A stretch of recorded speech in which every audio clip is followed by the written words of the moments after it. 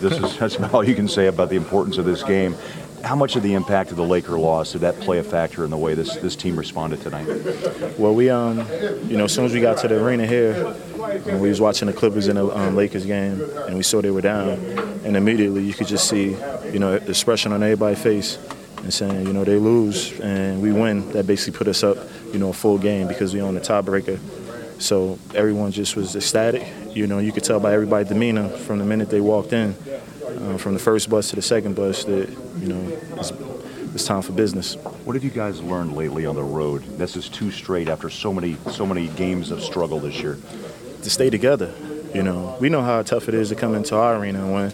And when teams going to run at home, that's what they're supposed to do. They feeding off their crowd. I feel like it's 20,000 plus against 15 of us, and we just say to each other during the huddle, just stay together, continue to work, and good things will happen. Well, Williams had great tempo as well, just to kind of lead and set the tempo for this game. 2 MVPs of the game is Mo on the scoring end, but Derek Favors controlled the game defensively. He did a great job, especially at the end. He was helping me when they set a screen for Curry.